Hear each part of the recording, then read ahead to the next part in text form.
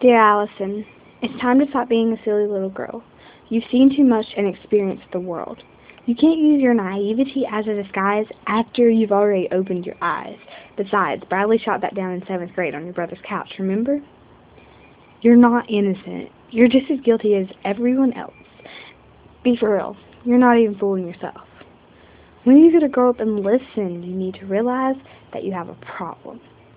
It's time to face the fact that you struggle with lust, even though you're so good at covering it up. It's still there. And you haven't given away the most precious gift you have to give yet, but you've gotten close. Don't forget. Ryan? You almost said yes. Your strength's almost left. You so conveniently forget. Lucky for you, David's personal hygiene wasn't up to your standards because you were with him for months and you really loved him, remember? You easily could have lost it then. And as much as you hate to admit it, Ben was the best thing that ever happened to you.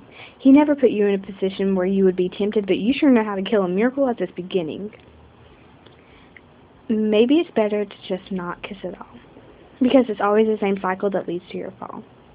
A kiss on the lips leads to his hands on your hips, and his tongue is in your mouth as his hands move down south, and you don't know how to quit. Your body is a temple. Don't desecrate it. You're so much better than this. You need to learn to love with your heart, not your eyes. Tell yourself the truth. You'll get hurt by the lies. I'm glad you're finally listening to me.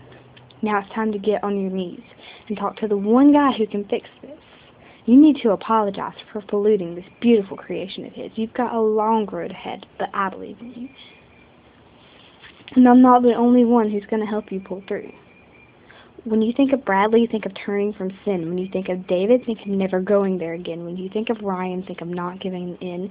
And think of love when you think of Ben. It's time to wake up and get your life on track. Give Jesus your heart and trust he'll have your back. Don't forget, it's okay to make mistakes, but be careful what you give and cautious of what you take. I'm trusting you with my life. Don't screw this up.